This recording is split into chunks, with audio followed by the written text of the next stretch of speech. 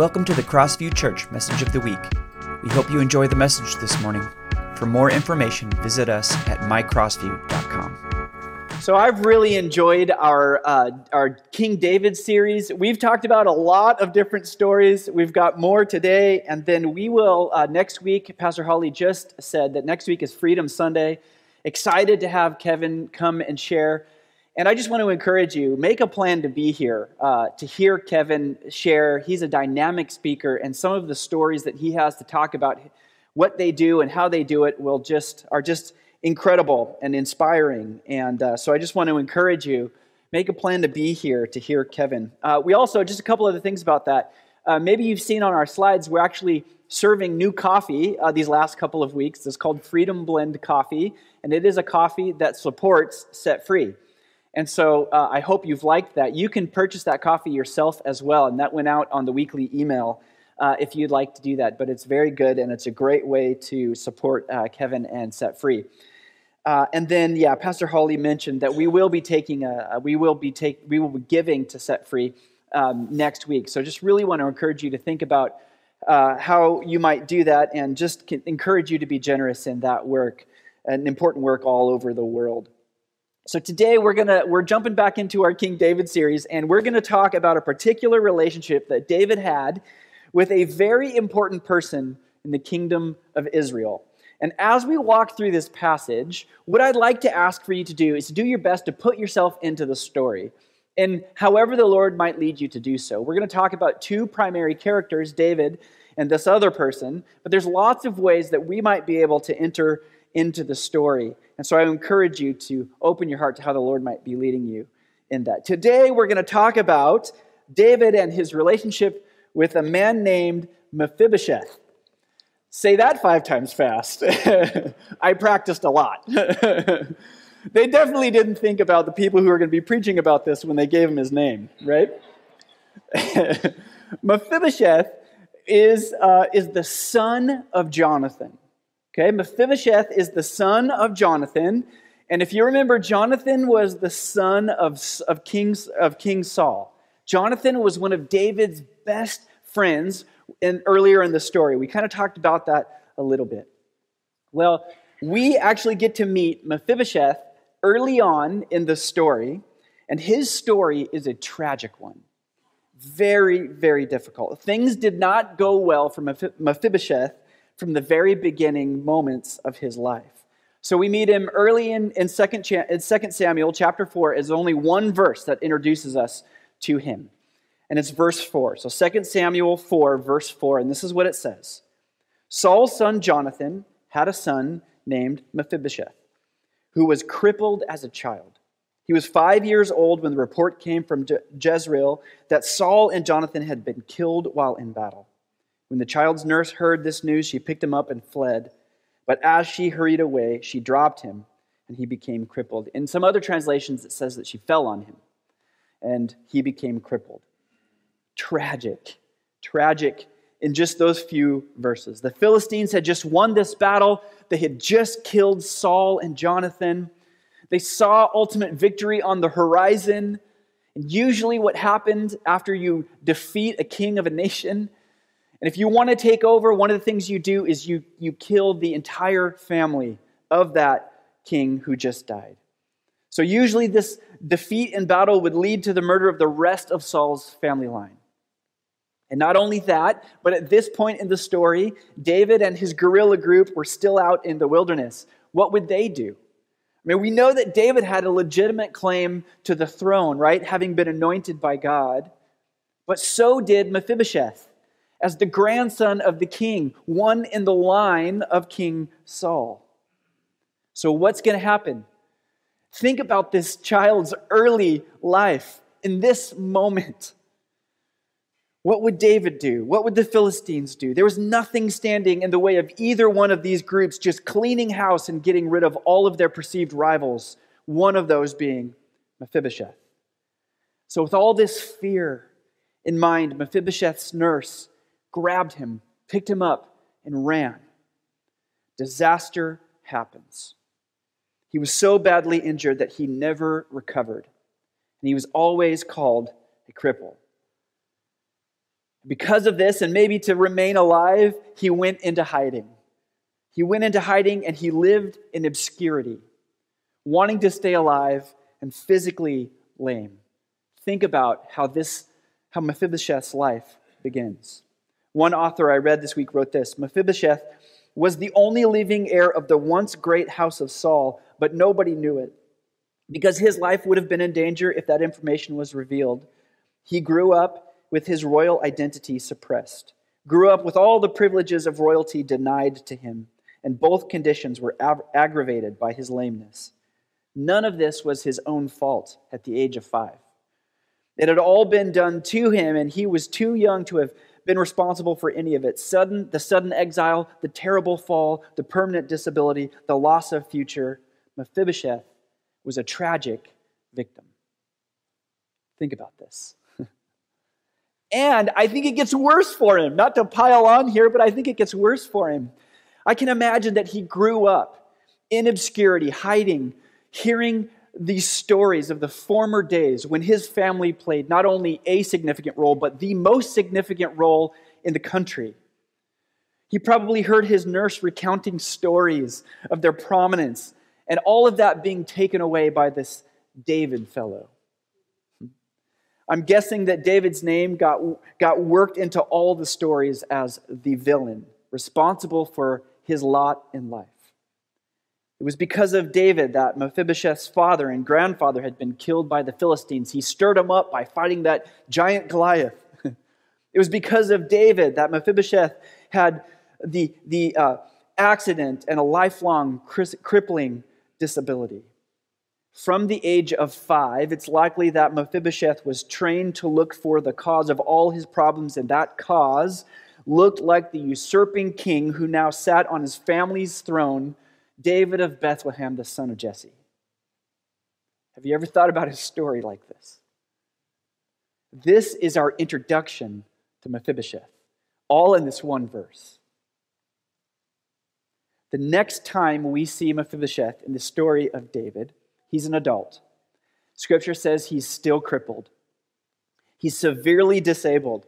He's suffering not only physically, but in spirit as well. You can tell from what's said about him so far. And one day, a messenger finds him, comes to his house, and comes to find him because he's been found and he's been summoned to Jerusalem by none other than this King David.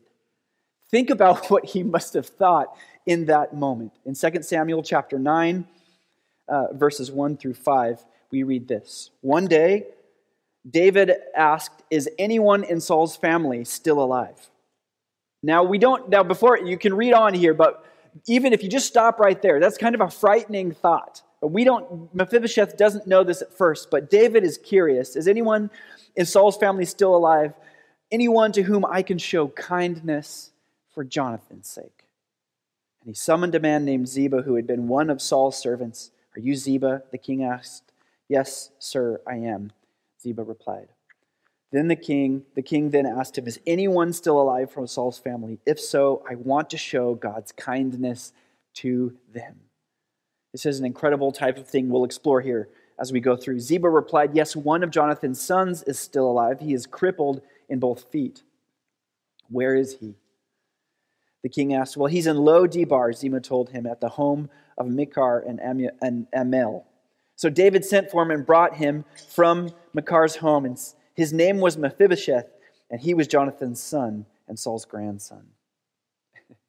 So Mephibosheth grows up the way he does, and all of a sudden he gets a summons from the king.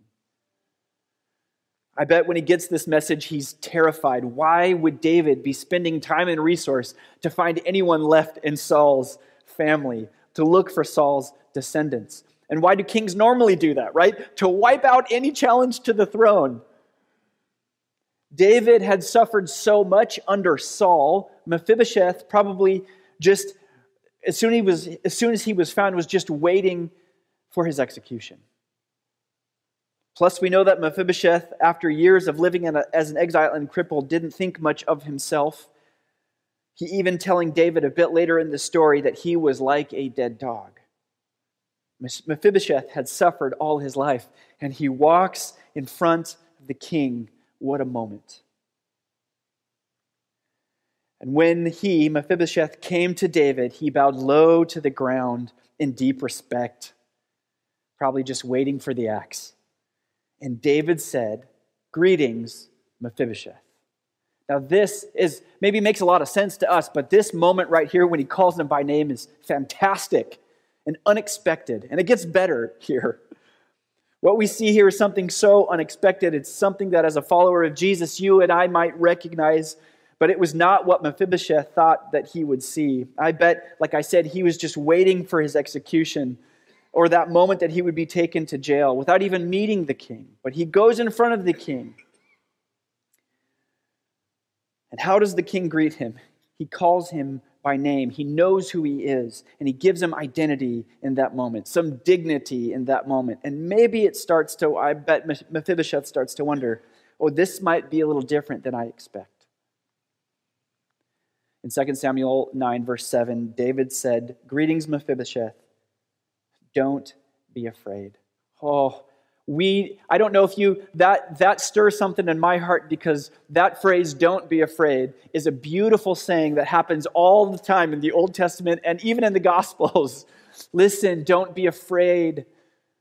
Something good is about to happen to you. Don't be afraid, David said. I intend to show you kindness. What? What? King David, the villain, the usurper, the one who was searching for Mephibosheth to kill him, started the whole thing off by calling him by name and telling him not to be afraid. Totally unexpected. What Mephibosheth didn't know was that he was standing before a very different kind of king, one who is led by a very different kind of king, the Lord God Almighty, the creator of everything, who shaped David's heart and mind and the way that he lived. And we looked at that these last couple of weeks. One commentator I read this week wrote this: the suspicious paranoia that had characterized Mephibosheth's grandfather's reign was absent here. The maniacal jealousies that had infected Saul's court were remote here. David had accomplished a transition from the fragmented and disorderly mess left over from Saul's rule, because he's being led by God. Isn't this incredible? We've already talked about the idea a couple of weeks ago that David just embodied, he embraced and embodied those two calls that the people gave him when they handed him all the power, right? They asked him to be a shepherd like king, not to use people for his own benefit or to gain more power, but to be a shepherd. And they asked him to be like a prince, one that came from them, who knew their heart, who knew their stories, who knew their language, and cared deeply about all of that. I bet Mephibosheth had no idea that years earlier, his father and David made a loving commitment, relational commitment, a covenant together, committing themselves to ongoing and loyal love. And what we're going to see here is this type of kindness and love that's all over this story is a particular kind of love that is often only attributed to God. And it works its way into so many parts of this story. And the question is, how do I embody that same thing? What's fascinating about David and Jonathan's relationship and this relational covenant that they make together in this moment is that at that point, neither David nor Jonathan knew which of them would end up being the king of Israel. Have you ever thought about that? When they made this commitment together, neither of them knew which one was going to be the king. What they promised was that whatever happened, that love, not power and not revenge, would characterize their relationship forever. What a loving commitment. It's moving, it's inspiring. Let's read it real quick in 1 Samuel chapter 20, verse 14 through 17. Jonathan is saying to David, "And may you treat me with the faithful love of the Lord as long as I live. But if I die, treat my family with this faithful love. Even when the Lord destroys all your enemies from the face of the earth." Wow, this is exactly what happened. So Jonathan made a solemn pact with David, saying, "May the Lord destroy all your enemies." And Jonathan made David reaffirm his vow of friendship again, for Jonathan loved David as he loved himself.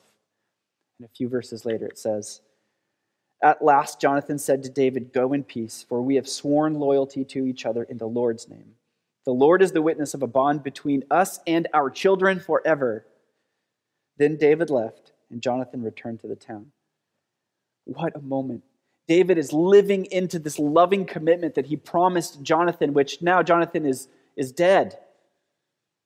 He doesn't have to. He's got all the power. But he says yes to this type of living. Yes to this type of love. Yes to this type of living that out. Maybe in a context which doesn't make sense to all of his advisors and anyone else. David, why are you inviting this guy into your court? Don't be afraid, David said. I intend to show you kindness. I intend to show kindness to you because of my promise to your father Jonathan. And then I will give you all the property that once belonged to your grandfather Saul, and you will eat with me at the king's table. Grace upon grace upon grace. Listen, Mephibosheth, you don't deserve this. You didn't earn it, but I'm going to give you everything. Does that sound familiar? It's exactly what Jesus did for you and me. This is exactly the context in which we come to the Lord. Mephibosheth, you've suffered for too long. I'm going to show you something that you might not have had much in your life. I'm going to show you love. This is what characterizes you and me. This is what drives us. This is how we should live. With this same type of love, the question is, are we doing it? Eugene Peterson writes about David in this moment that he put content into the word for love for Mephibosheth. He writes, this is the way that love looks.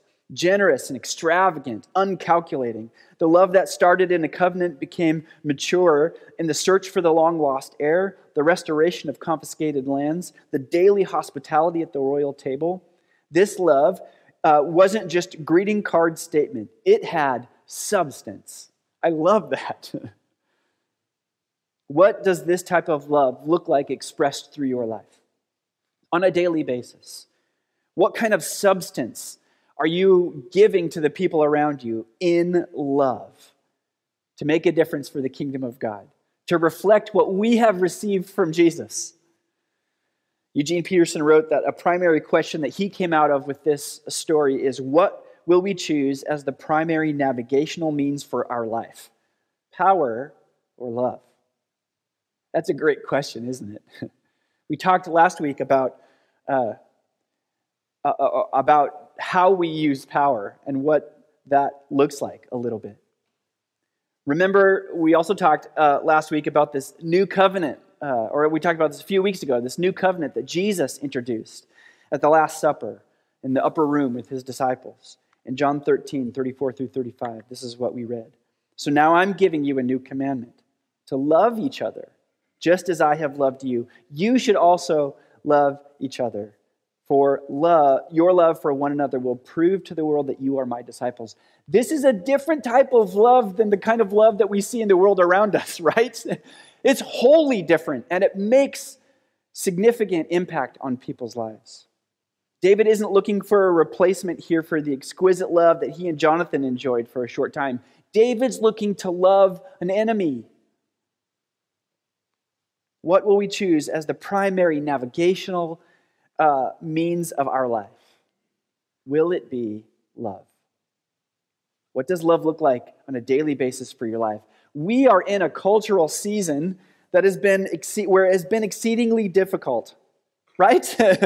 and where our normal practice is to make enemies of people who just simply disagree with us. This is not how we are to live. This is not what we are called to do. And that's why I'm so thankful for stories like this from the life of David, stories like the kind of love that Jesus shows time and time again. David shows Mephibosheth here. What he shows him is the word that's used is called hesed. And it means loyal kindness. Loving kindness is usually how it's translated. But it's a kind of love, like I said, that's often only attributed to God. It's a very large word. We don't actually have a word in our language that's equivalent. We have to rely on adjectives to qualify and give it a breadth of meaning. So something like steadfast love, or loyal love, or covenantal love. To understand this type of love, we combine it to the ideas of things like affection and intimacy, but also has to include concepts of stability and dependability and faithfulness, unwavering commitment. It's kind of hard to get a concept of that, but this is what it's talking about. This is the kind of love that's all over the story, that's all over the story of Scripture, and that David attempts here as best he can to give to Mephibosheth. We have been created, you and I, in the very image of God, and we are capable of living and loving this way through the power of the Holy Spirit working through us. Even though it might seem that we're not very good at it sometimes. And I'm thankful for the Lord's grace and mercy in our life. This is love without regard to shifting circumstances. It's love no matter how we might feel. It's the kind of love that's described in John 3:16, for God so loved the world that he gave everything. It's the kind of love that's necessary for you and I as followers of Jesus, and it's a kind of love that our world desperately needs. It's the kind of love that we have received, unmerited, unearned, and never-ending. Thank you, Jesus. David first sought out Mephibosheth from a position of strength. Spend the resources. Find this person. And he used this moment that started out in power and strength to love generously and covenantally. Uncorrupted love flowed unhindered. Beautiful. David treated Mephibosheth with the love that God had saved him with, right? The love with which God saves you and me. This should characterize our thinking, our actions, the way we see the world, the way we see people. And if you think about the story of Mephibosheth, I think we can relate in so many areas of the story. I love it so much.